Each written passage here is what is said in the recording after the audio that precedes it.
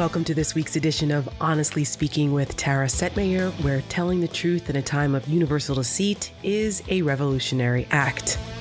This week's episode of the podcast is brought to you by OnDutyUSA.com. On Duty USA is a veteran-owned, veteran-farmed, and veteran-operated health and wellness company. If you have trouble with anxiety, and who doesn't in these final weeks of this crazy election, insomnia, aches, or pains, On Duty's Kentucky-grown products are all you need. On Duty offers a line of premium CBD products from traditional sublingual oils, gummy bears, beeswax, topicals, and more. Be sure to shop and save 15% on your order when you visit OnDutyUSA.com and sign up for their monthly subscription at checkout. You can also subscribe to the On Duty Monthly Report, where they share the latest in veterans news and offer exclusive insider discounts. Now, for my listeners, On Duty is offering a one-time 20% off discount on your first order. Simply type Tara in the promo box. That's Tara in the promo box for 20% off your first order at OnDutyUSA.com. And let me just say that I don't allow advertisers on my podcast unless I endorse the product. And both my husband and I are regular users of their CBD products. My husband uses it for back pain.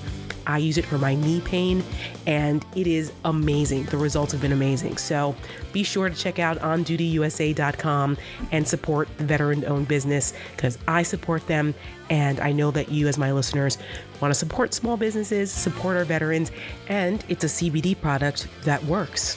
It certainly works for my husband and I, so I hope you check them out.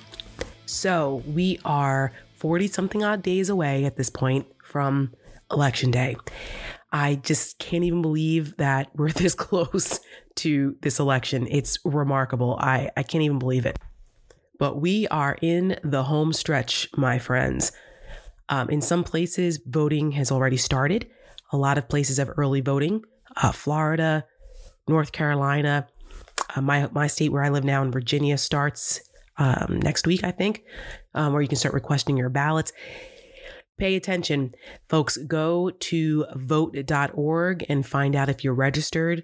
Find out where you can vote early and what those dates are. Please, please, please educate yourself on where and how to vote. It is so important because things are out of control. Shit is about to get really, really real. We thought it was real before, but it's really going to get real now. The President of the United States is acting more insane and more nefarious and more underhanded than ever before. And on this episode, I have a guest who has come forward after spending 2.5 years at the highest levels of the Department of Homeland Security to tell the American people what he witnessed while he was there. The amount of illegal, batshit crazy things that Donald Trump asked our national security and law enforcement folks to do is astonishing. It's Miles Taylor. Some of you may be familiar with him. He came out a couple weeks ago publicly about his time as the chief of staff at the Department of Homeland Security. And some of the stories that he has told are really hard to believe. It's just it's hard to fathom that the President of the United States would behave this way. So he is my guest. Stay tuned for him. He tells some stories. Your mind is going to be blown. Your head is going to explode. And if you're not motivated to get out there and vote and bring 5 other people with you, you will be after this interview. It is just wait and listen to the stories that he tells. It's unreal. So stay tuned for Miles Taylor, former chief of staff from the Department of Homeland Security, who has now gone public with his stories and describing the absolute illegal and insane behavior of the President of the United States for the 2.5 years that he was at the Department of Homeland Security, and why Donald Trump is such a absolute threat to our democracy. Before we get to Miles, a couple things to go through, some updates. So Everyone knows I am a senior advisor for the Lincoln Project, and we have been kicking ass and taking names. No sleep till Biden is one of our mottos within the group. So one of the things that we have done to expand our reach, besides the podcast and all the ads that come out, is start something called LPTV, Lincoln Project TV. And it streams live on the Lincoln Project YouTube channel. If you haven't subscribed, go there and subscribe. And myself and the Rick Wilson are the co-hosts of a new show called The Breakdown. And we are live on Monday, Wednesday, and Thursdays from 9 to 10. And you can watch us on Facebook Live, on the YouTube channel. You can watch it. If you can't catch us live, you can watch the replay. And we are incorporating audience engagement. So if you send a question with the hashtag #AskTheBreakdown, we'll take a look and pick out some viewer questions. We're trying to figure out whether we're going to be able to take calls live or not, which it's still all kind of an experiment. We're working it out, but taking calls would be amazing. So, but check us out. It's called The Breakdown. We're on Monday, Wednesday, and Thursdays, 9 to 10 live. And we'll also be doing debate coverage on those days. And the beauty of having a live stream show on YouTube is that we can decide to add episodes if we want outside of that regular schedule, breaking news contingent. So, but that's the schedule for now. So check us out, The Breakdown with me and the Rick Wilson on LPTV. And some other news. Some of you may have remembered that a few months ago, I mentioned that I was part of a documentary called Dismantling Democracy. I was the narrator for it, the first time I had ever done anything like that, and it was so cool. Well, the documentary is out, and it aired its first showing on PBS in the Richmond, UVA, Charlottesville area. And it will go national on, I think, 80% of the PBS stations across the country starting in October. But you can check out the first 2 episodes online if you don't want to wait over at vpm.org/dismantling-democracy. That's Virginia Public Media. They helped produce the project, and it was really a lot of fun. And it's an intense series. It's a 3-part series. Each episode is an hour. And I was just thrilled to be a part of it. So you can check that out. It's called Dismantling Democracy. And you can watch it over at vpm.org/dismantling-democracy, or just Google it, or wait till it comes to your local PBS station. So I hope people get a chance to check that out. So you notice I said only 80%, not 100% of the PBS stations were going to air this. Well, I heard through the grapevine that a couple of the PBS stations thought it was too triggering before the election. That's how intense the discussion over the dismantling of democracy is in this documentary. And I was like, wow, really? But that's okay. We'll take 80%. So I'm very proud of that. Also, a couple new anti-Trump groups have emerged, and I'm happy to say that I have become a part of them. If you are a regular listener of this podcast, you know that Lieutenant Commander Greg Keeley was on the show a couple weeks ago, and he started a group called CAMSEC, the Council on American Security. And he asked me to be a senior advisor on that. And I said yes. And also Miles Taylor's group, which the announcement went out today. It's called Repair. And it is a bunch of Republican, either former Trump admin officials, elected officials, and conservatives who are just over Donald Trump and looking forward to how the hell we're going to repair this mess that he's created. And so I am also a part of their advisory board as well. So I've been a busy beaver fighting for democracy, and I appreciate all of you who continue to listen and support all of the efforts of all the groups and everything that we're doing.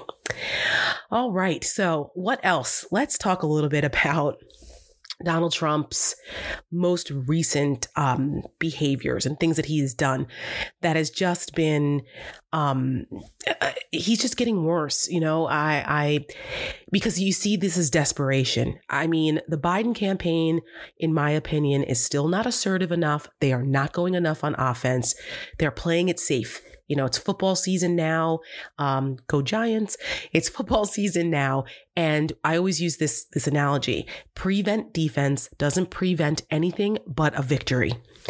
That seems to be what the Biden campaign is doing. They're playing prevent defense. And you just can't do that when you have someone that is as rogue and reckless as Donald Trump is. You just can't. Playing defense all the time, it's not going to work. Yes, Biden is still up in some of the polls here and there nationally, but national polls don't matter. He is leading in some of the swing states, which is good, but that lead has been cut into a little bit. Yeah, of course, because Donald Trump now is out here running around at rallies. He doesn't give a damn about COVID. He doesn't care about the health risks. He doesn't give a damn about you, me, or anybody else except for his own campaign. And he's willing to do anything to win.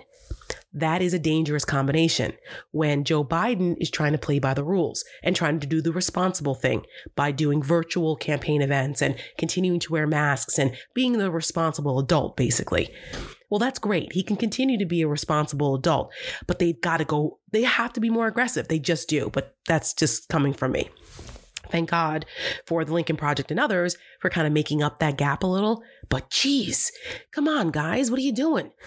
Now, I do feel confident about the Joe Biden's performances in public lately. He's been doing much better. There's a town hall with CNN. It has not aired yet as of the recording of this podcast. But Donald Trump did a town hall with ABC this week. And it was a disaster. But what was really revealing about that was how he interacted with regular voters who were not his cult members. And it was, it was interesting. And he got some pushback from a couple of folks, which was good to see. I mean, they fact checked him faster and more aggressively than a lot of reporters have done, which was nice to see. But it really was a prelude to what the debates are going to look like.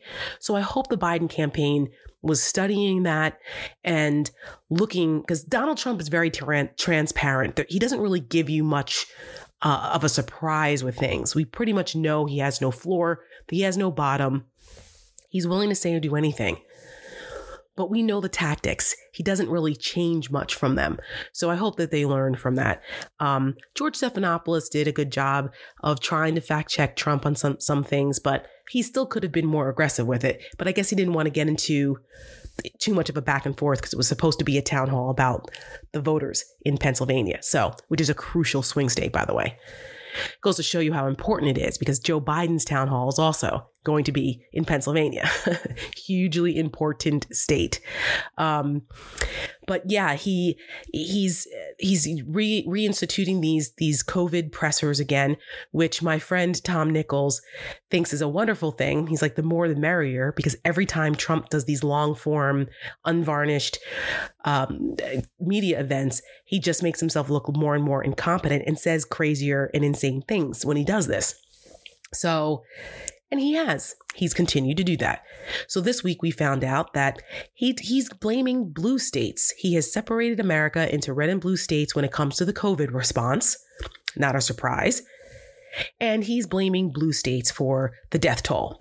Well, if all the blue states with those terrible Democratic governors had done the right thing, then we wouldn't have this type of death toll.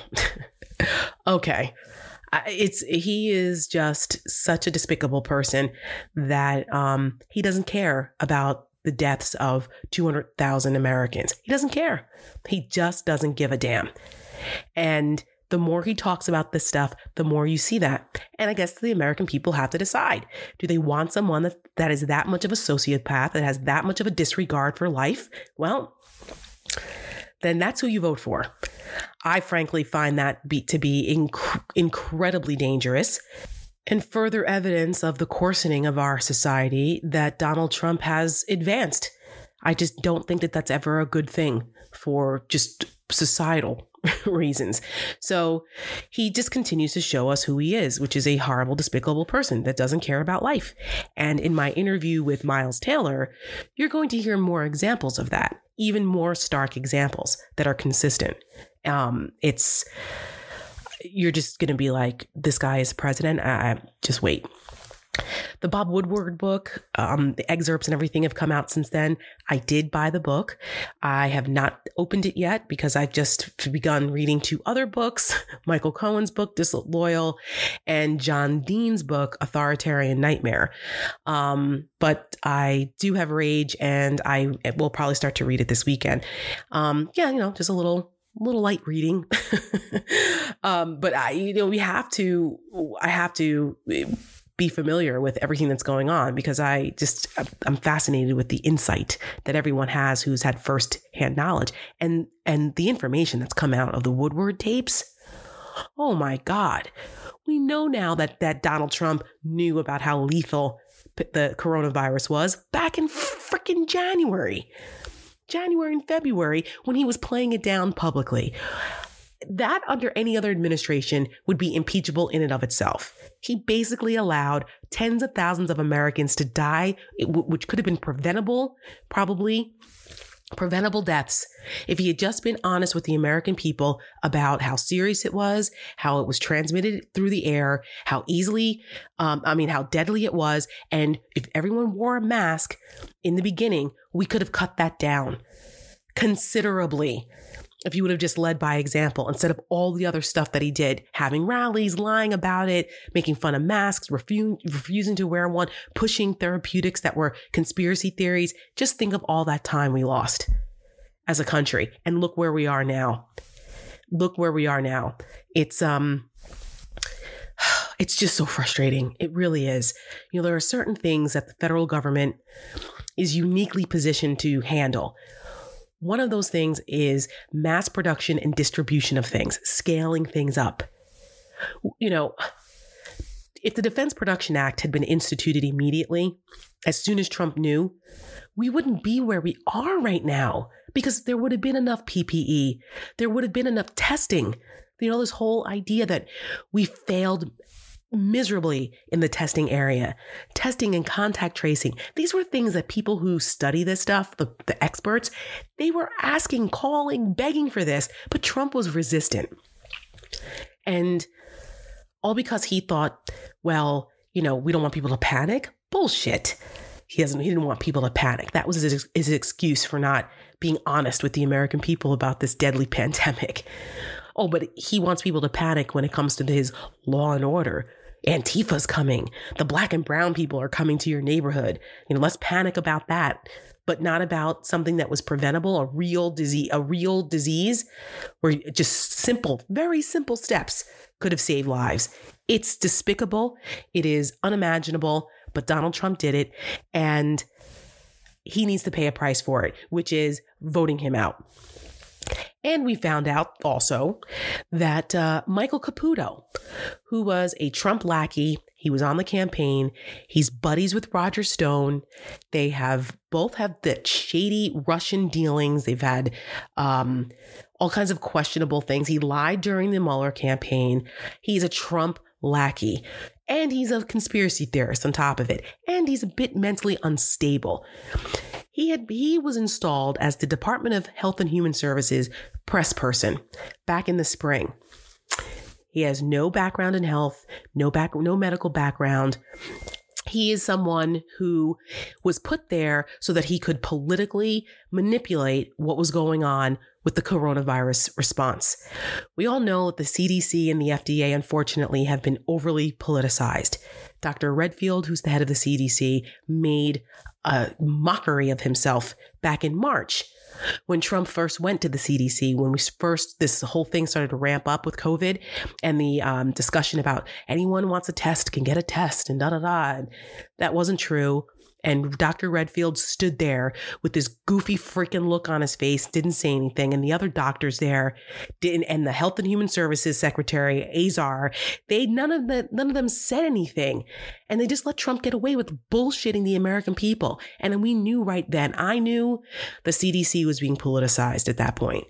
The Center for Disease Control and the FDA, the NIH, these are world-renowned, world-respected public health agencies.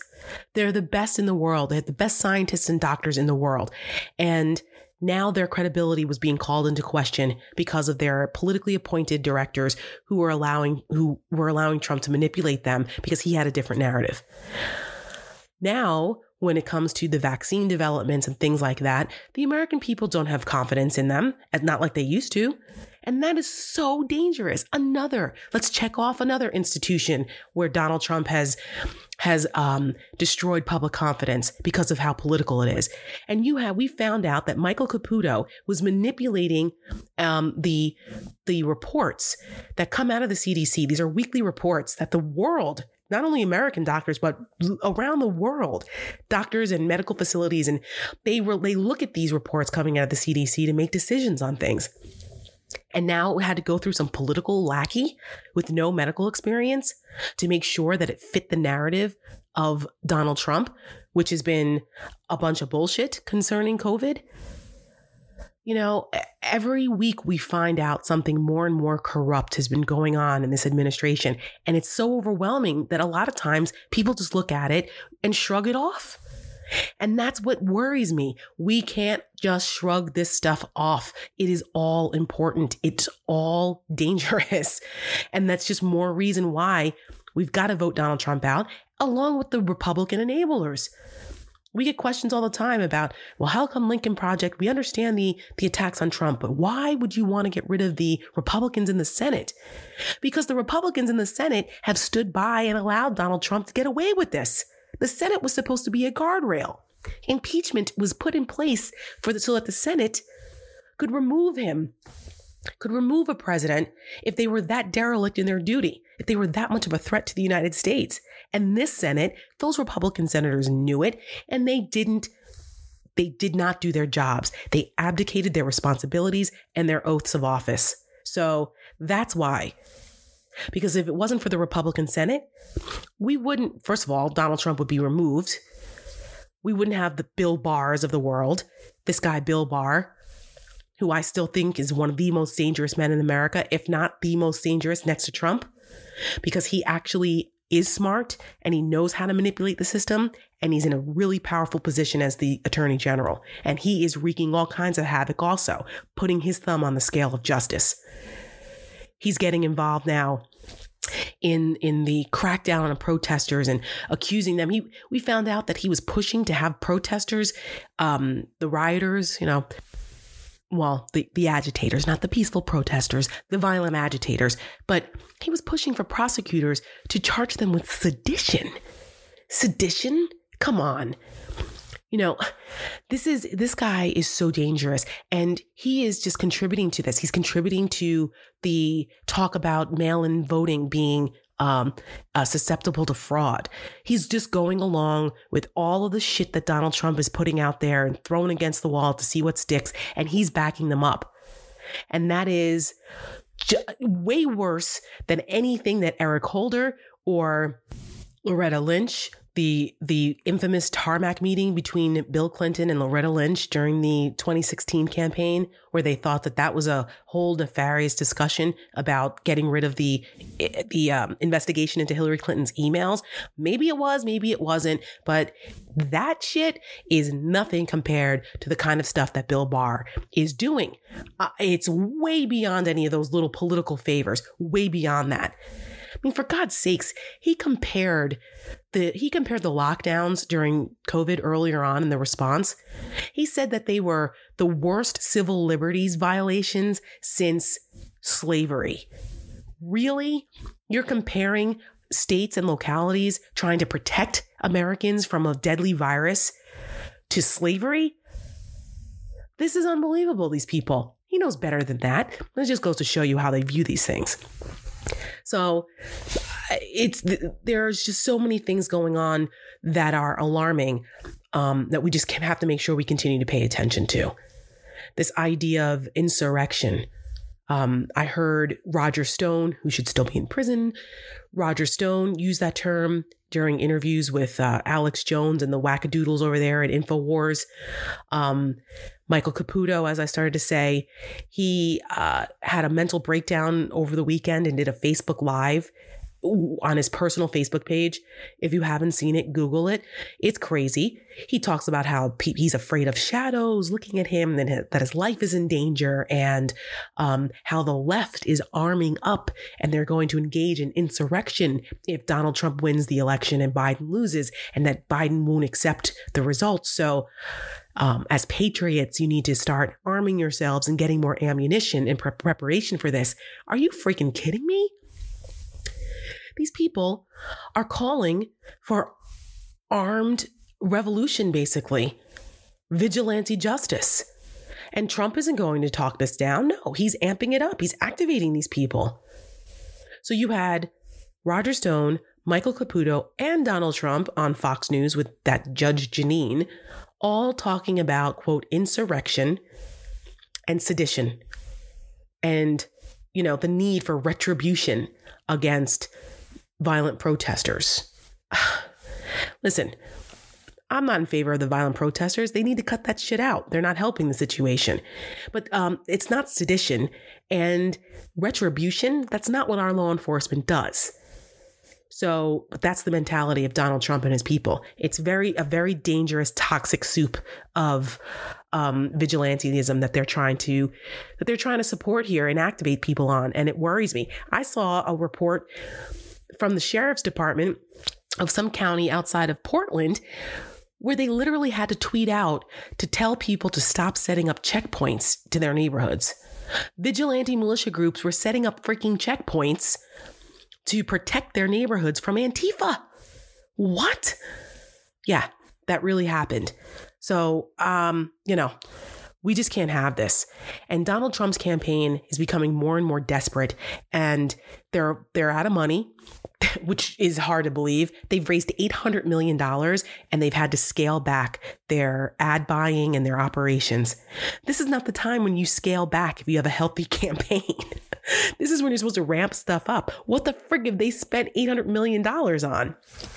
Well, the Lincoln Project has some ads about that. So just go check out the Lincoln Project ads. But it's laughable what a bunch of suckers, the people who have been giving their money to Trump for, like they've been supporting this whole grift. It's been nothing but that. People have been enriching themselves, the fundraisers and the quote consultants and the Trump family members and girlfriends and whoever the hell else is the hangers on. They're spending all this money to raise money. And it's something called a burn rate. Burn rate is how much you spend money based off of how much money you raise. And their burn rate is through the roof. That's not a good thing. So, Donald Trump has bankrupted casinos, for God's sakes. So why is it any surprise that he would mismanage the finances of his campaign? Not a shock. Not a shock. One other thing before I bring in Miles Taylor that I think is important to talk about. I've been repeatedly saying that how Trump is getting worse, right? And his tweets and things and stuff he's saying at rallies, it's becoming more and more crazy because they're on the ropes a bit. They've actually decided to shift campaign strategy a bit from this whole law and order, Antifa's going to get you stuff, because it's not really working. Joe Biden, like I said, is still either leading or they're close in places.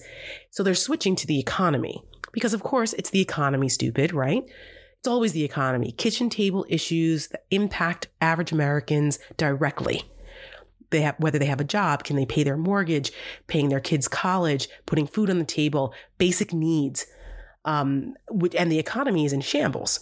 Don't listen to what Donald Trump is saying. The stock market is doing great. Yeah, that's wonderful. Most people don't have stocks. Okay. The average American, most of them do not live off their stock dividends. Okay. The average American is worrying about, how they're going to pay their rent or how they're going to make their car payments or whether they still have a job. Okay. This economy is still in tatters over the contraction of the economy over coronavirus because of how Trump mishandled it. If he had handled it right, we probably would be in much better position now, and all those businesses would not have lost all those people. Maybe not this long. There just could have been so many other things that happened that wouldn't have exasperated the situation the way it is now because of Trump's mismanagement. So they have shifted strategy now to focus on economy because people still believe that Donald Trump would do better on the economy because of how well it was doing before Corona hit. But so they're running ads and touting achievements Yeah, that were pre-February. That doesn't mean shit now. That's wonderful. But how he handled crisis, he was inheriting a good economy. He just didn't do any harm. So now when he was faced with making decisions that actually impact the economy and people, he's failed miserably. We've got tens of millions of people still filing for unemployment. There's 30 million people still out of work. So when he's touting we got 10 million new jobs, but no, that's after we lost 46 million of them. So don't be fooled by the okie doke, but that's what they're going to do. So wherever you live, especially if you live in a swing state, if you live in Florida, Arizona, Pennsylvania, Wisconsin, Michigan, you're going to start seeing Trump ads touting how wonderful the economy was a year ago. Not now. They don't have that option. So pay attention to that. One other thing about Trump getting worse, and then I'm going to bring in Miles, more and more people, especially in the national security space, are alarmed by Trump's rhetoric, particularly going after the integrity of the election. And former Director of National Intelligence, Dan Coats, he was the original DNI under Trump. Dan Coats is a good guy, actually, and very competent, but he was run out of DNI last year in the middle of the whole Ukraine scandal. And I have a friend of mine who was also working for the National Security Agency and worked close with the intel folks, and who told me that Dan Coats basically had tears in his eyes as he was resigning, pushed out, because he was so alarmed about what would happen when he left and who would replace him. And that it was an agonizing time for him. And you're going to hear in my interview with Miles Taylor a little bit more about some of the other people who have served in this administration and what their motivation has been and why they hadn't left sooner. You know, a lot of us ask like, well, what the hell were they doing there in the first place? Miles Taylor gives some good context and perspective on that. And Dan Coats is one of those people. You're like, he's a good guy. What was he doing there? Well, maybe because he was a good guy and he was trying to do the right thing. Well, he's written an op-ed in the New York Times where he's calling for a bipartisan commission to oversee the election.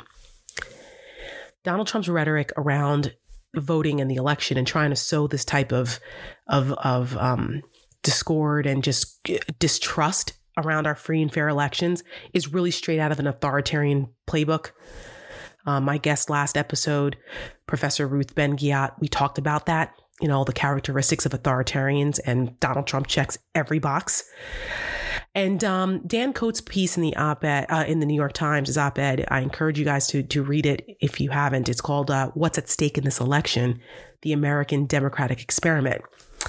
And he's really sounding the alarm about how dangerous it is to undermine our elections, that it's the linchpin of our democracy. And he said, our democracy's enemies, foreign and domestic, want us to concede in advance that our voting systems are faulty or fraudulent, that sinister conspiracies have distorted the political will of the people, that our public discourse has been perverted by the news media and social networks riddled with prejudice, lies, and ill will, that judicial institutions, law enforcement, and even national security have been twisted, misused, and misdirected to create anxiety and conflict, not justice and social peace. If those are the results of this tumultuous election year, we are lost, no matter which candidate wins. No American, and certainly no American leader, should want such an outcome. Now, Dan Coats doesn't name Donald Trump throughout this piece, but it's clear who he's talking about. Very clear. And he warns, he says that we should have this mechanism as a bipartisan commission to make sure that the American people have confidence in their votes and in their election. And the fact that we're even at this point is a whole nother story, but we are. And he says the electoral legitimacy is the essential linchpin of our entire political culture. And he's right. So the warning is is a serious one. And I hope that someone listens. I don't know if we're even in an environment where we can accomplish something that bipartisan. But the point that he makes is that no American leader should be against that. And anyone who's against protecting the integrity of our elections should be voted out of office, because that is one of the most un-American positions to ever take. He actually concludes in his piece, he says, if we fail to take every conceivable effort to ensure the integrity of our elections, the winners will not be Donald Trump or Joe Biden, Republican or Democrats. The only winners will be Vladimir Putin, Xi Jinping, and Ali Khamenei. No one who supports a healthy democracy could want that. Amen, Dan Coates. I just hope our leaders are listening. With that, I'd like to bring in this week's guest, former Chief of Staff for the Department of Homeland Security, Miles Taylor. This week, I am really pleased to have our next guest come and talk to us, because I've been following his brave decision to come forward and speak out against the Trump administration after his time there serving as the former Chief of Staff to the Secretary of Homeland Security during Kirstjen Nielsen's reign. It is Miles Taylor, and Miles has become almost a name of infamy at this point, because he's been such a thorn in the side of the Trump administration, because he worked inside with firsthand knowledge of some of the most absurd and alarming behaviors that the President of the United States engaged in during his time over at DHS. So Miles Taylor, welcome, welcome, welcome. He's also the co-founder of a new anti-Trump group called Repair, which he'll explain what that is and what they're doing in a little bit. But Miles, thank you so much for joining me on Honestly Speaking with Tara. Tara, thanks for having me. I'm excited to have the conversation today. And boy, we have a lot to talk about given what's been happening here in Trump's Washington. Oh, what do you mean? It's a boring news cycle. There's nothing to talk about. I mean, the world isn't on fire, literally. We would be so lucky to have a boring election. It would be the most wonderful thing if we had two stale candidates just trucking along, talking about policy issues. I could ask for nothing better. Right. I just, here we are instead. The good old days, how I miss the arguments over tax cut percentages and whether privatization of Social Security is a worthy public policy initiative. Instead, I never wanted to be bored so badly in my life. I just want to be bored again. You and me both. I say that all the time. It's it really is not hyperbole to say that we are fighting for the future of our republic. And it's not alarmist. It's really not. I mean, people say every election is the most important one in their lifetime, and that's become just kind of political normal speak. Not this time. It literally is a battle for not only the soul of the nation, as Joe Biden says, but really for the health of our republic, because Donald Trump is an existential threat to our Constitution, to our democratic norms, institutions, and ideals. And you had firsthand experience watching him engage in behaviors that did pose a threat to our republic. Let's talk about that. What made you decide to come forward? Because you spent 2.5 years working in the Department of Homeland Security. You had a front row seat to some of the most controversial policies that came out of that department in the beginning of the Trump administration. What made you finally say, I've got to come forward, enough is enough? Ultimately, it was really, in a nutshell, witnessing the president's character firsthand and recognizing that he did not have the knowledge, skills, and abilities to do his job. I've managed a lot of people in my career. At the end of my time at DHS, I was managing a workforce of 250,000 people. I know when someone's able to do their job or unable to do their job. And fundamentally, the president seemed unable to do it. Now, if he was, a frontline worker at TSA, okay, we'd reassign him and it wouldn't have great consequence. But he is the commander in chief of the United States military and the leader of the free world. And him not being able to do his job has extraordinary consequences to our national security. But for me, look, I came in wanting to hope for the best. I'm not, a secret Democratic operative or a so-called deep stater. Of course you are, Miles. Yes, you are. Yeah, that's right. You're the ultimate deep stater. That's right. I'm the Trump turncoat that he's just been hoping for. And we can get to that in a minute, because in some ways me coming out plays into the president's narrative of these evil people plotting against him. But, look, I was born of 9/11. I mean, 9/11 is really why I got into public service. And I've spent most of my career on the national security side, on counterterrorism, cybersecurity, intelligence, and nation state threats. That's what I've been doing for years, and trying to keep the bad guys from hurting Americans. Came into this administration with John Kelly, had never worked immigration issues, but once I became chief of staff, obviously that's a big part of our department.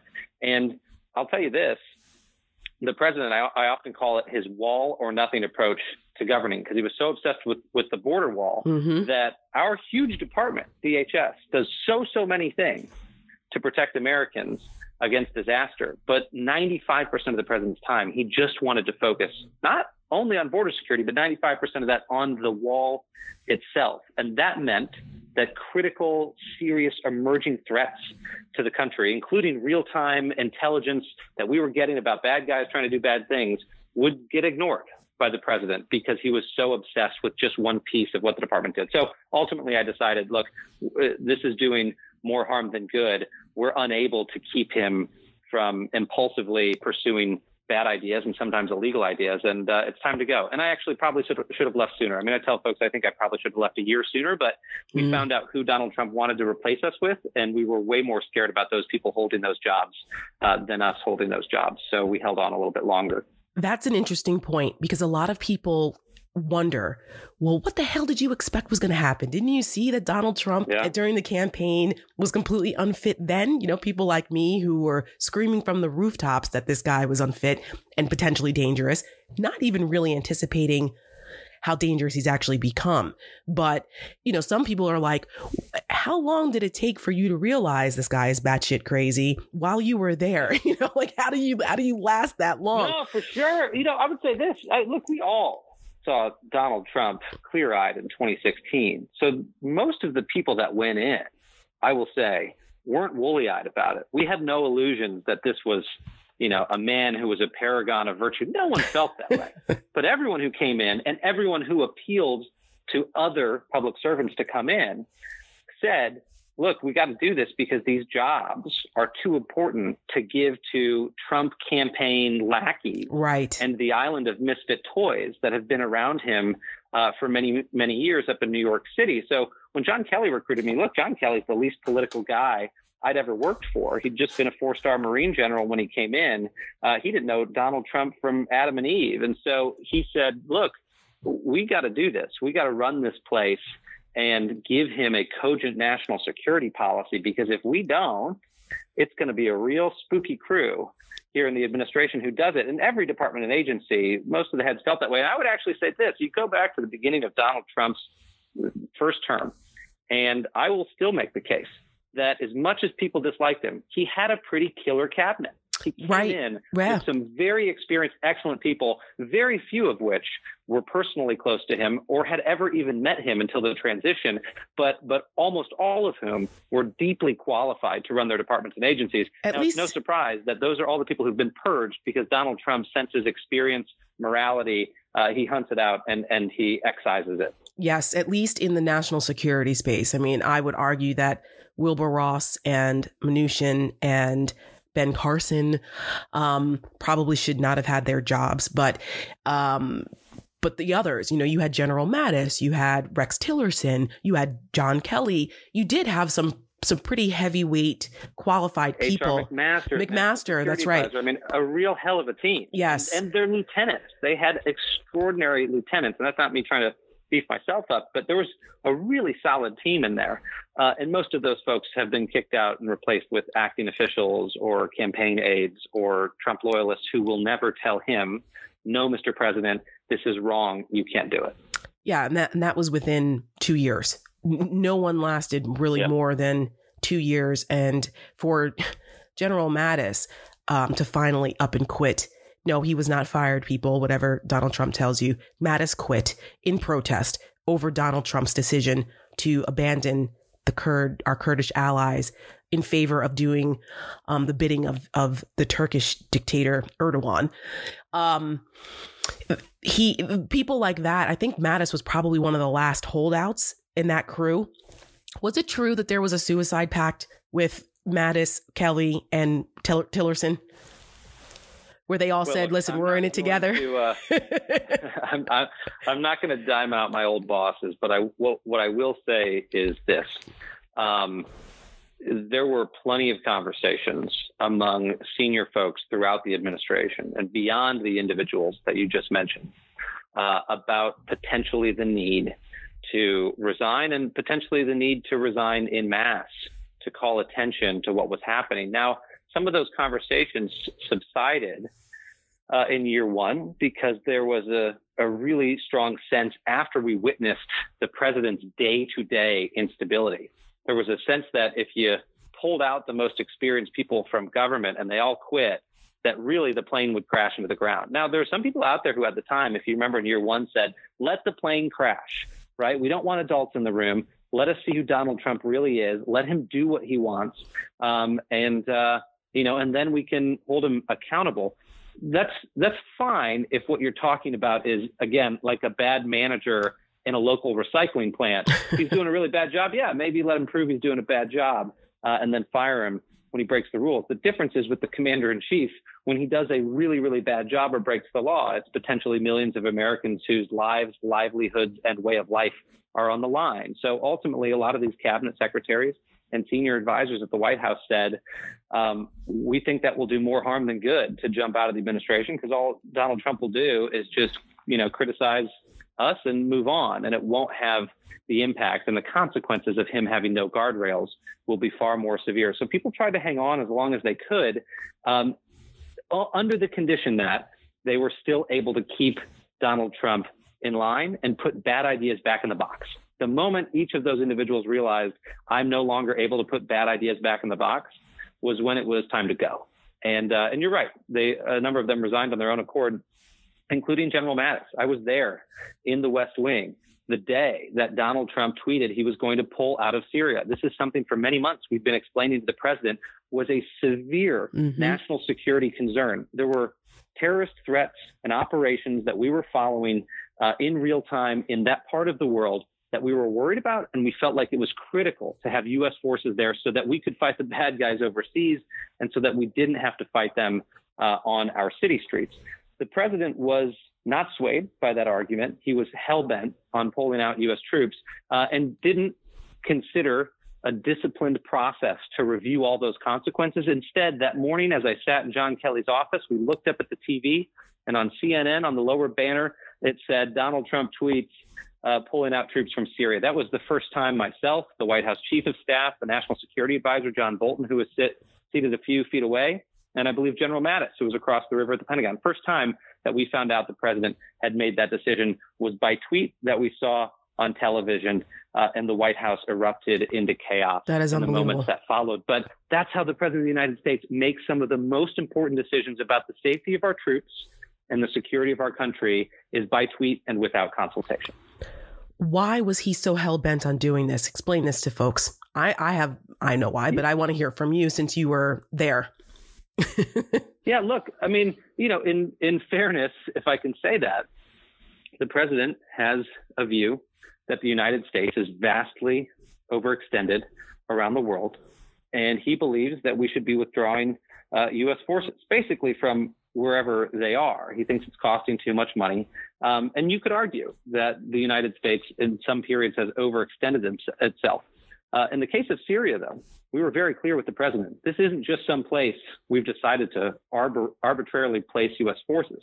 This is a place where we are actually going after very bad people who want to do very bad things to Americans. And it's crucial. This is foundationally the reason why the armed forces exist, is for this type of mission. And the president didn't want to hear it. What's worse, Tara, is that we had worries that still haven't been confirmed because none of us can be inside Donald Trump's head. But we had worries that one of the reasons he wanted to pull out U.S. forces from Syria is that Vladimir Putin in Russia wanted us gone, and that the Turkish head of state, Erdogan, head of government rather, wanted us gone as well. So in other words, the president was listening to foreign despots, foreign autocrats. He was listening to the bad guys who wanted America gone, and he wanted to please those adversary nation states. And that's one of the things that we worried about, is that he would make decisions that would be more beneficial to Russia and Moscow than the United States of America. That is just extraordinary to contemplate, that national security experts like yourself and others would actually have to sit around and discuss this as the motivation for a United States president's decision making. Did you guys ever ponder why?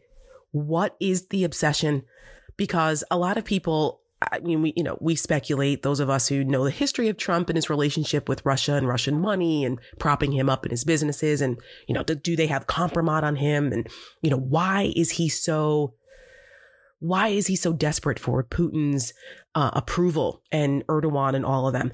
Do you think that were the conversations ever like there's something specific, or is it a character flaw in Trump in that he just thinks that authoritarianism is awesome because he wants to be one? It's a great question. And I think before I even answer it, it's stunning that we have to have this conversation, but it's a real one.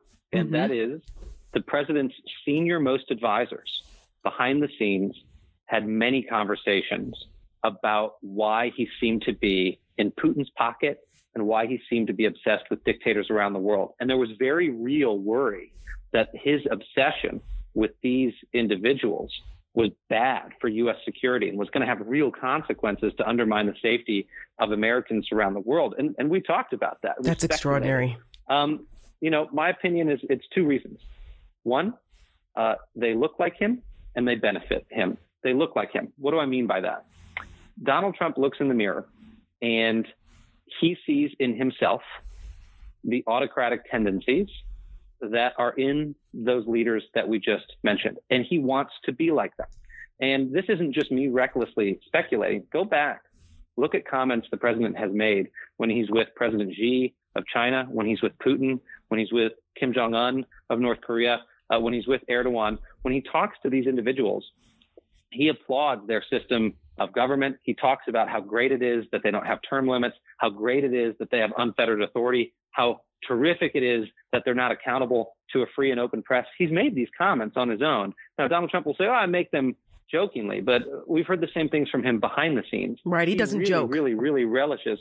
He doesn't joke. He really relishes that total authority those individuals have. This is the same Donald Trump who's told us, you can elect me to a third term. Why don't I be in office for 12 years? The same Donald Trump who told us he wanted to get rid of judges when we were in the Oval Office one day. He literally said, let's just get rid of the judges. Can you send a bill to Congress to get rid of judges? I'm tired of them ruling against me. So he has autocratic tendencies. So that's item number one. He looks in the mirror.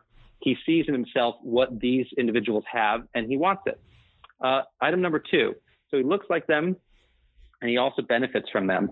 A lot of us behind the scenes speculated that the president wanted to develop warm relationships with these autocratic countries because for a long time in the business world, he recognized that he could cut deals with corrupt leaders. It's very tough to cut deals with leaders in democratic countries.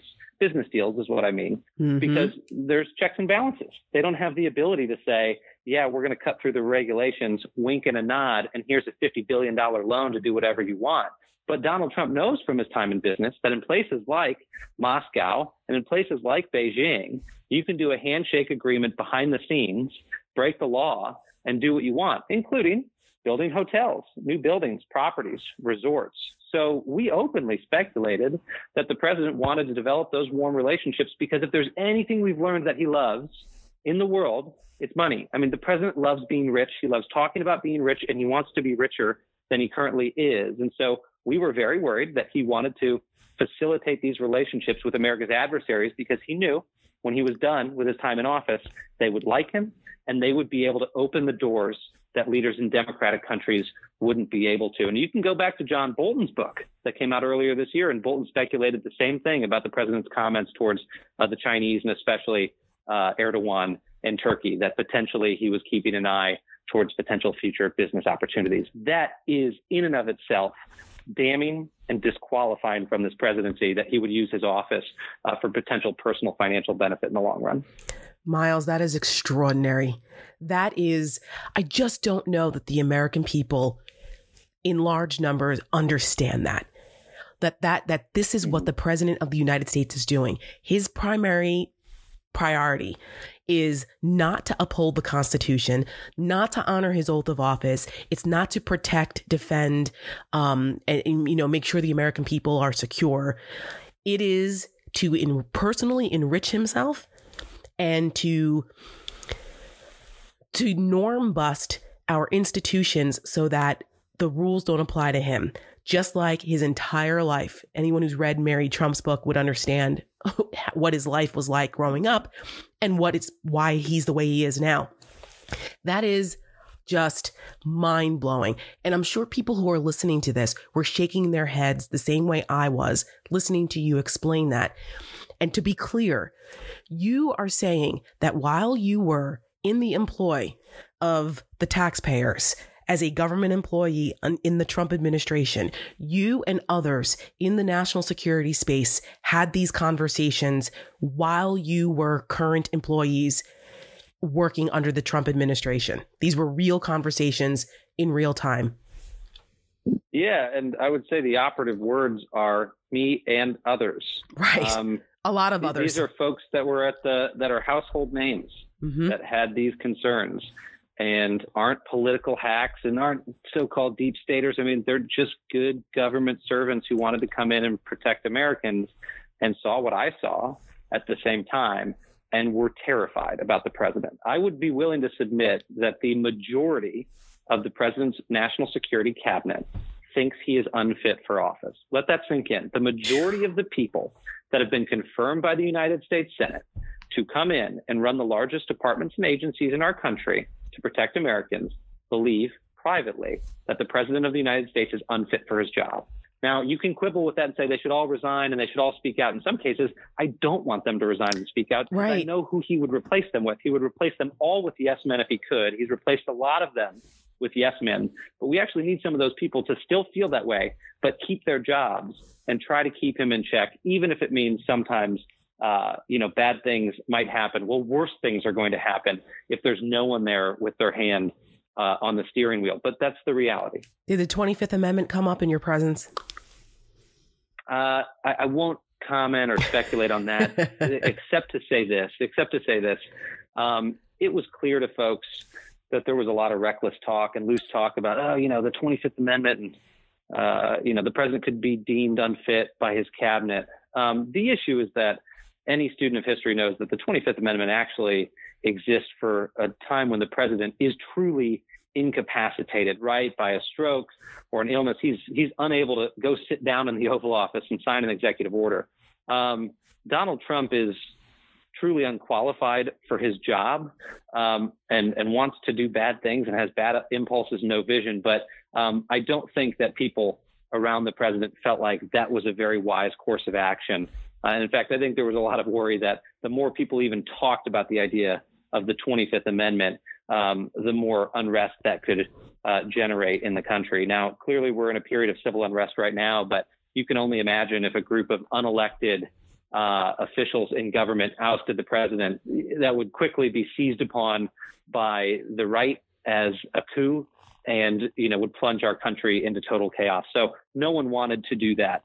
And any talk about the 25th Amendment, if it ever happened, died about as quickly as it came up.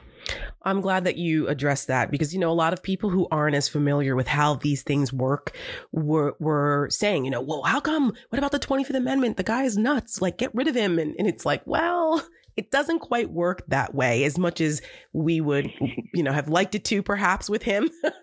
But you make a good point. I think answering some people's questions about why that course of action wasn't taken and really why, because I wondered this in the beginning too. And then the more people I talked to kind of echoed what you said about, yeah, but if we quit, who replaces us? And the thought of that became even more alarming as we saw who was replacing people. And we are where we are now. I mean, you end up with someone like Michael Caputo, who is completely mentally unstable, emotionally unstable, and batshit crazy out of his mind as the spokesperson for HHS, a major agency, and interfering politically with CDC reports and the COVID response and running interference to protect Donald Trump and his crazy conspiracy theories and botched response to COVID.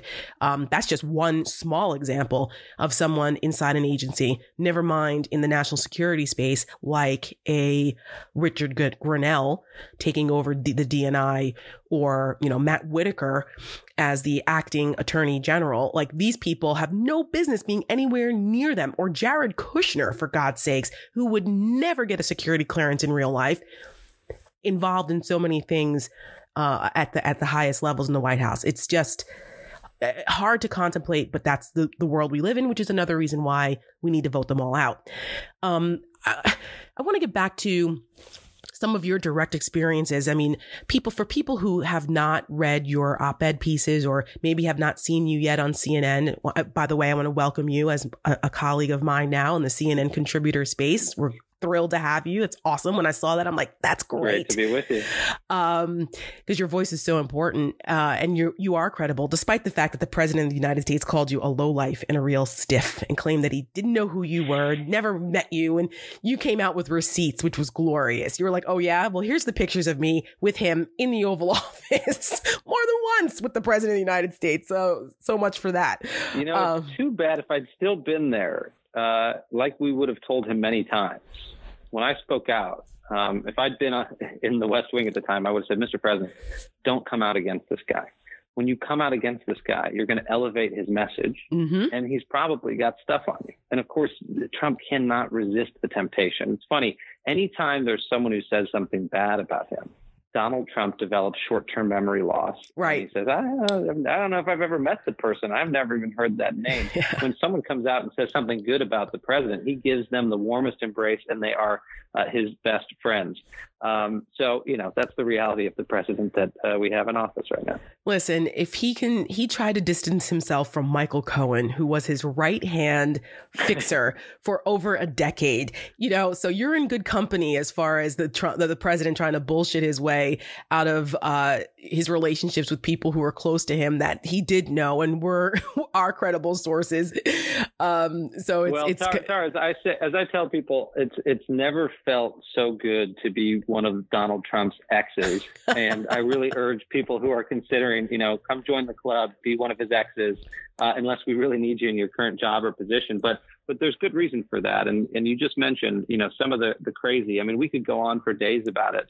But, this is a man who took the department that we were running, the Department of Homeland Security, and deeply politicized it. Again, I'm a relatively lifelong Republican, but a relatively apolitical person in that I've never worked on a political campaign. I've never worked on a presidential campaign. I'm on the policy. Mm-hmm. So I want to make that department work, and I want to make sure that we save American lives. Donald Trump wanted to use DHS for his own personal political benefit consistently, whether it was trying to send illegal immigrants into sanctuary cities so that they would create chaos and increase the crime rate so he could hurt Democrats that opposed him, whether it was withholding aid to places like California where there was wildfires because he said, well, the people of California don't support me, so I don't want to give them the money to rebuild their homes, whether it was telling us down at the border that we should shoot migrants. We're talking about innocent women and children here who are trying to get in the United States. We should shoot them.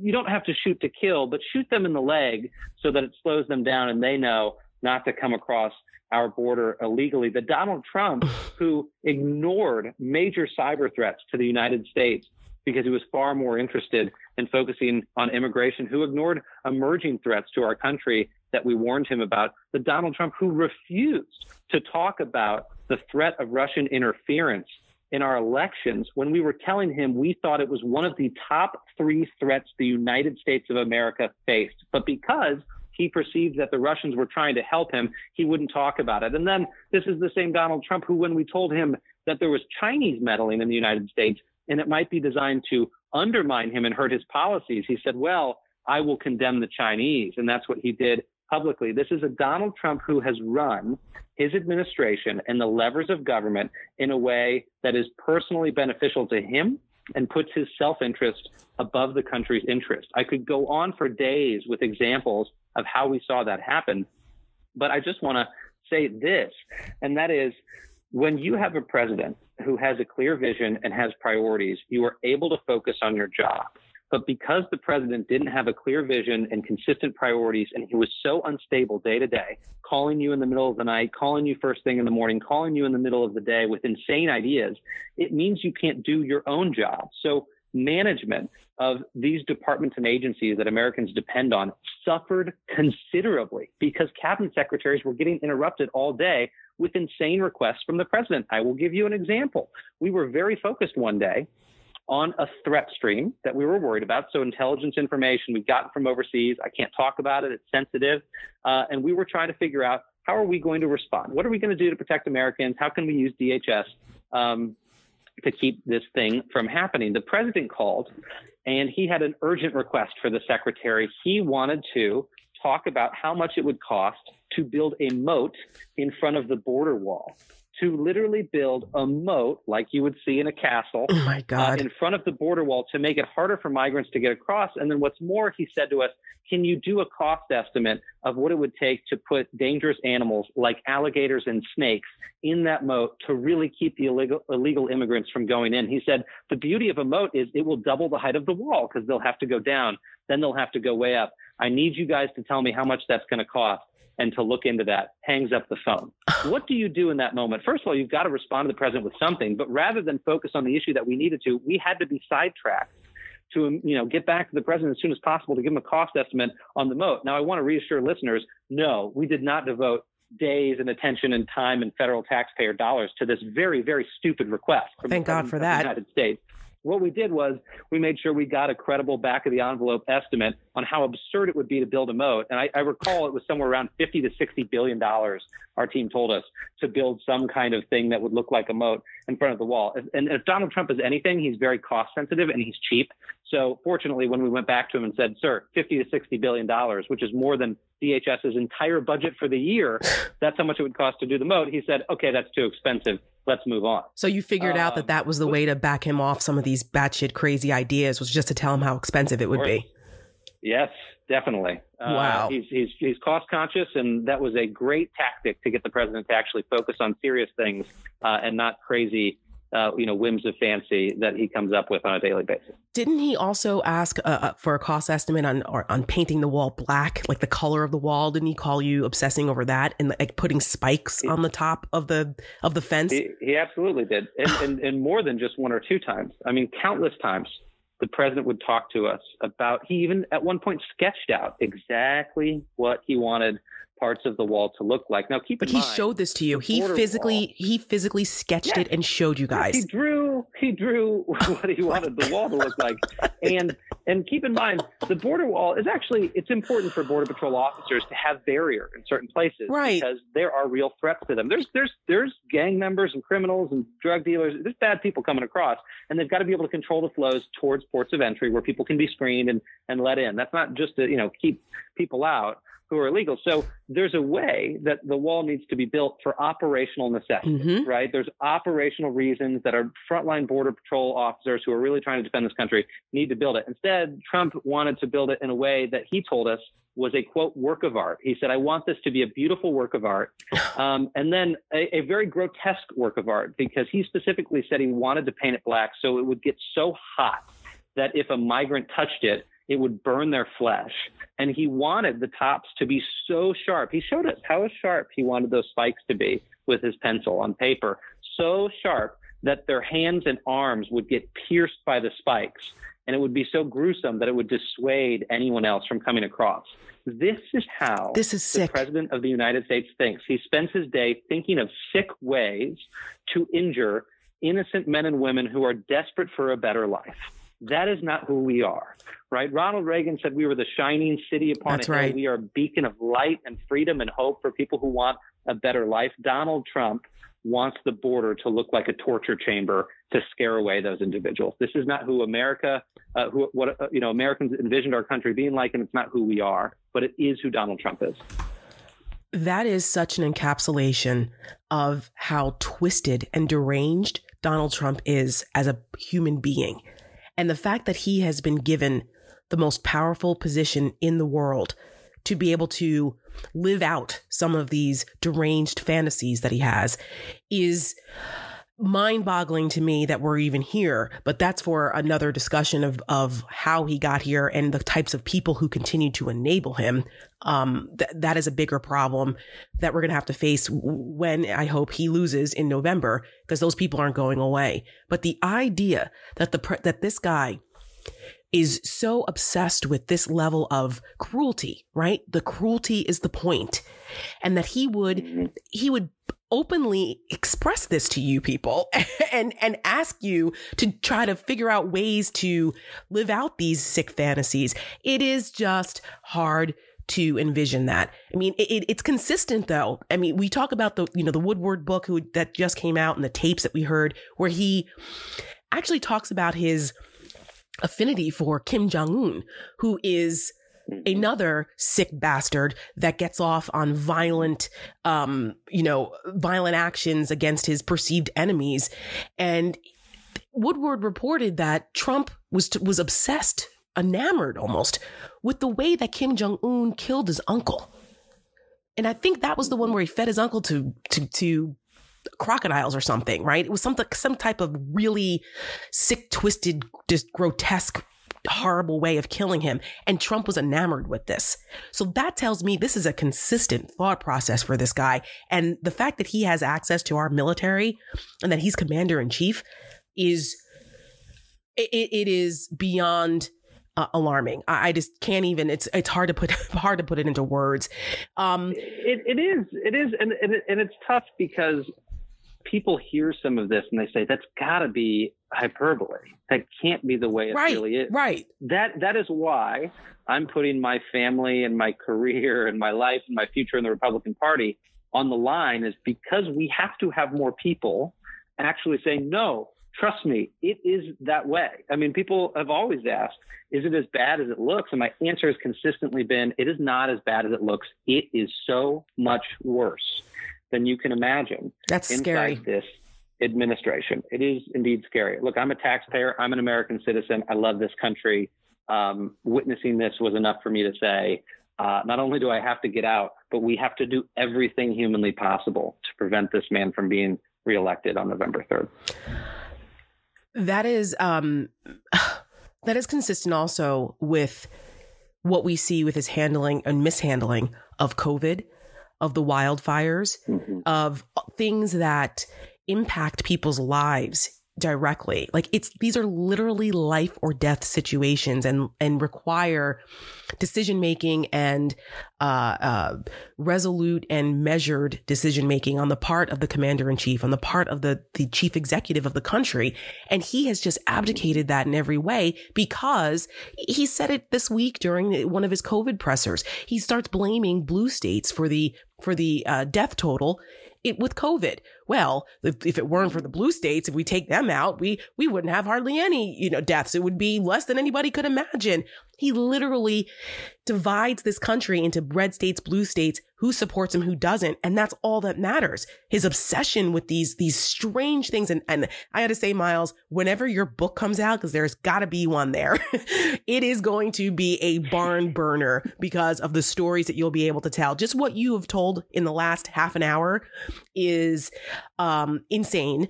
And that is just the tip of the iceberg. I can only imagine. And you were only there for 2.5 years. Imagine we're going into year 4 here. This is without people around him to tell him no, really. Because you at least were there when there were competent people to say, hell no. Not no, but hell no. Sorry. He doesn't really have many of those people anymore. So 4 more years of this unbridled lunacy from Donald Trump is unimaginable to me, and really should be unimaginable to the American people. Which leads me to your latest adventure, which is you have started a group called Repair, which encompasses former Trump administration officials, Republicans and conservatives who are as alarmed as I am. I'm happy to say I am part of this group as well. And explain exactly, who some of these folks are and what you plan to do and what Repair actually is as we're heading into this election.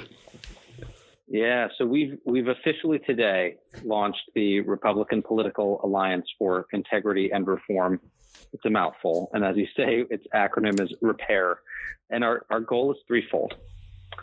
We want to restore leadership in Washington. Okay, that means getting Donald Trump out of office and focusing on bringing in leaders with character. 2, we want to refocus the priorities of the Republican Party and clean up the damage done by Donald Trump, make it a more inclusive party and one that addresses the needs and concerns of Americans rather than the needs and concerns of the single individual that is the titular head of the party. And then 3, we want to repair the country. We really genuinely think that the fabric of our republic has been frayed by this president and potentially irreparably frayed if he gets a second term.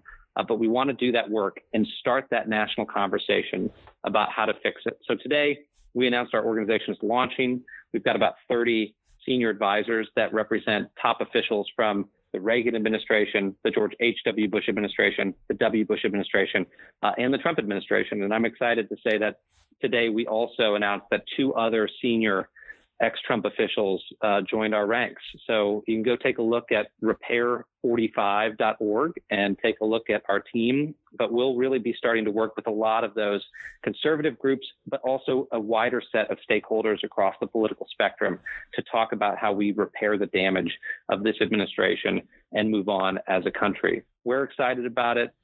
We think that there is hope. Of course, the 10-meter target here is to make sure that on November 3rd, we prevent a second Donald Trump term. But regardless of whether we have 6 more months of Donald Trump or 4 years and 6 months, that national dialogue needs to start now. We need to come back together. And I want to go back to a point you made earlier about the things that could have happened in this administration. Look, I'm under no illusions that the group of people, the so-called axis of adults, as we were in the early part of the administration.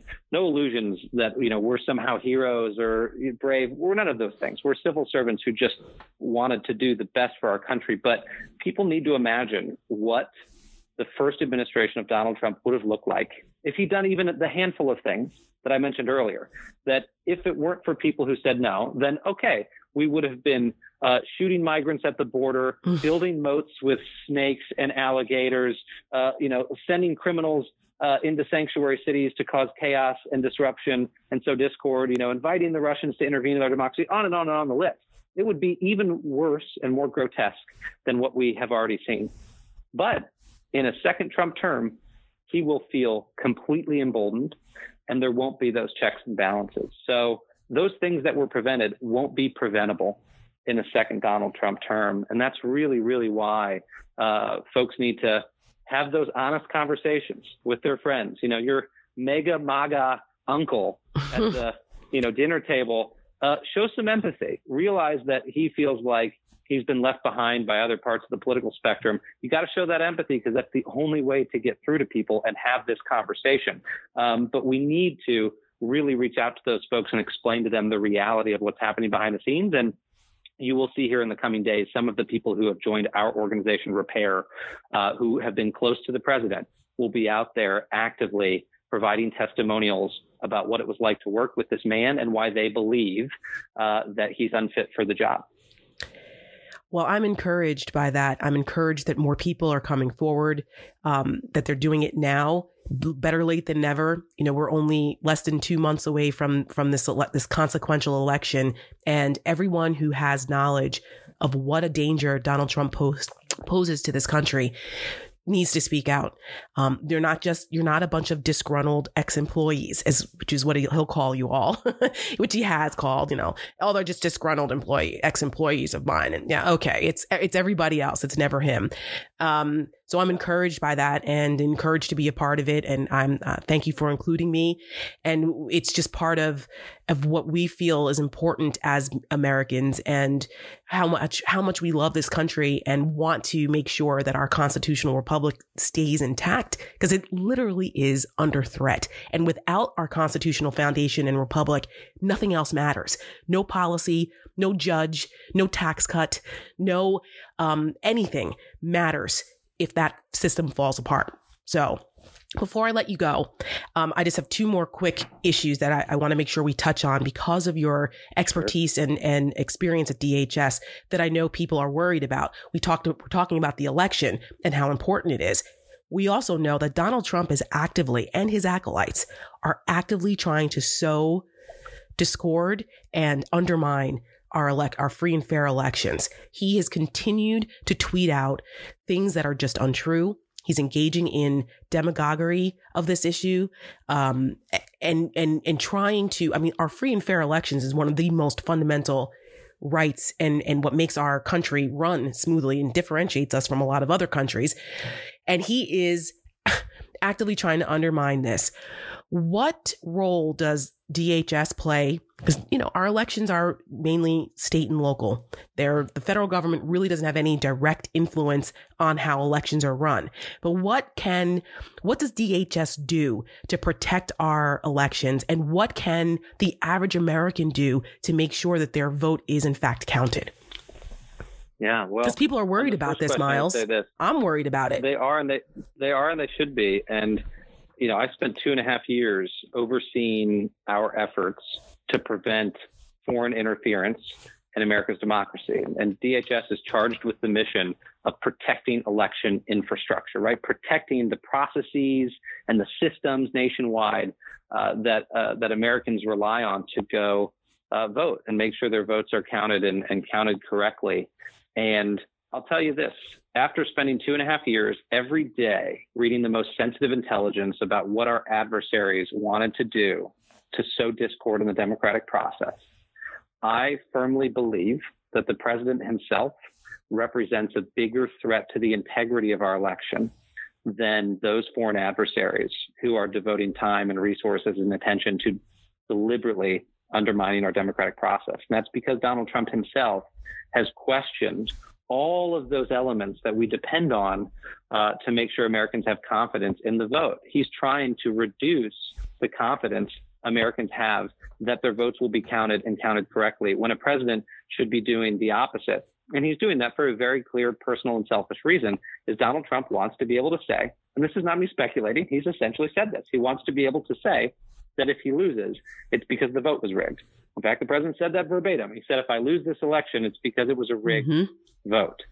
That is damning, and it is damaging, and it makes people uncertain in this experiment democracy that we are all supposed to be united around.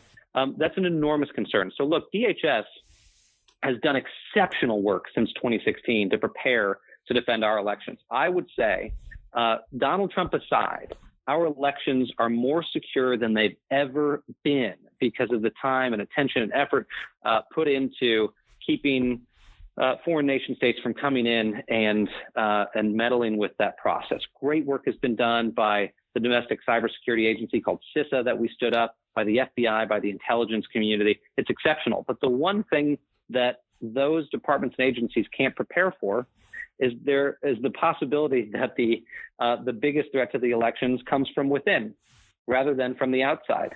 And these agencies have spent years preparing this vast array of tools to push back against bad guys, punish them, protect the elections, get the truth out to the American people, fight back against disinformation, to do all of those things. But they aren't prepared, and they never could be prepared to do those things against their boss, the president of the United States. How are they supposed to counter-message their boss? How are they supposed to punish the president for disinformation? They're not designed to do that. And that's an enormous threat and a huge problem. And ultimately, it comes down to this. It comes down to elected politicians, especially in the president's party, holding him accountable. Republicans, Mitch McConnell, and all the way down need to, today, not 2 weeks from now, today, they need to say that it's unacceptable for the president to question the integrity of the 2020 vote. It's unacceptable for him to be talking the way he is about mail-in ballots. It's unacceptable for him to be talking about rigged elections, and that if the president loses the vote, he must depart office as is required under the Constitution of the United States. They need to draw a red line in the sand. And if the president crosses over that red line, the people within his own party need to hold him accountable. That's what needs to happen. As for voters, to your second question, look, I think it's incumbent upon voters to make sure that they think twice before they share information, especially in the lead up to Election Day. There will be scary things that get said by the president, by his allies, and by foreign adversary nation states about polling locations, rigged elections, overcounting of ballots, double voting. To address your second question about what voters can do, the really important thing is this. They need to think twice before sharing information. The biggest threat to this election is disinformation, whether it's the president lying about the integrity of the vote or foreign nation states lying about the integrity of our vote and our process and the candidates in the race. Disinformation is the biggest concern. So people need to think twice about what they're posting and sharing, make sure that they've got the facts, take a breath before you tweet. Okay. Right. So that's really Facebook, that's people. Twitter. That's right. Yeah. That's right. It's across social media platforms. Don't just repost the most incendiary thing that you see, because there really is a threat of this disinformation causing problems and chaos in our election. The second thing that voters can do that's really important is actually go vote, and vote as early as you can. If you have the option to do early voting or mail-in ballots, that's safe, it's effective, the process can be trusted. That's a good idea to do it. And on Election Day, I'll say this, just have patience. I think it's going to be a shit show. I think we all feel like it's going to be a shit show. Yeah. But that it will be okay. And the lines are going to look 6 times as long as they normally do, because people are going to be social distancing. So don't be intimidated when you go to your polling place and it looks like the longest line you've ever seen short of Magic Mountain at Disney World. It will be okay. It will go quickly, expeditiously. Your vote will get in. It will be counted. The integrity of our electoral process and system is very, very strong. It's very robust. It's really, really tough to meddle with as long as we don't fall victim to lies and disinformation about the process itself. So get out there, vote, have confidence in the process, get your friends and family out there to vote. And just let's all try to keep a level head. And then once this is over, I think we can all hope that politics will become boring to us once again. I hope so, Miles, because I'm exhausted. And I both are. Oh my gosh. And I know the American people are also. And I just hope that there are enough Americans out there who have had enough of the chaos chronicles with this administration, and with the just abject failure, incompetence, lunacy, batshit crazy, just dereliction of duty by Donald Trump as president of the United States. I just hope and pray that there are more of us than there are of them. Miles Taylor, thank you so much for what you're doing. Thank you for speaking out and having the courage to do it. So many others have not and continue to stay anonymous and hiding and won't be honest about what's going on. And thankfully, you are not among those ranks. You're among the coalition of the decent, as we say over at the Lincoln Project. And I'm grateful for your voice and look forward to more of what you have to offer, more of what Repair is going to do, and the work that we have ahead of us. Miles Taylor, thank you so much for joining me on Honestly Speaking with Tara. Tara, thanks for having me, and I look forward to working with you. Amen, my friend.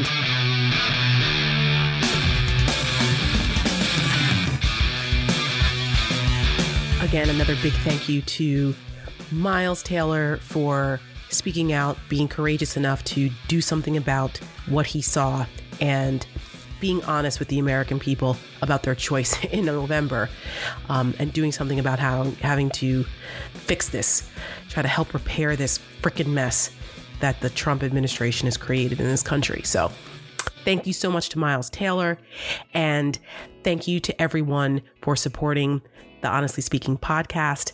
I will see you all next week. Be sure to follow me on social media at Tara Setmayer on Twitter at honestly_Tara on Twitter, Instagram at the Tara Setmayer. And of course, follow all the stuff we're doing on the Lincoln Project TV station. Check us out on the breakdown and let me know what you think. I want to hear from you. See you next week.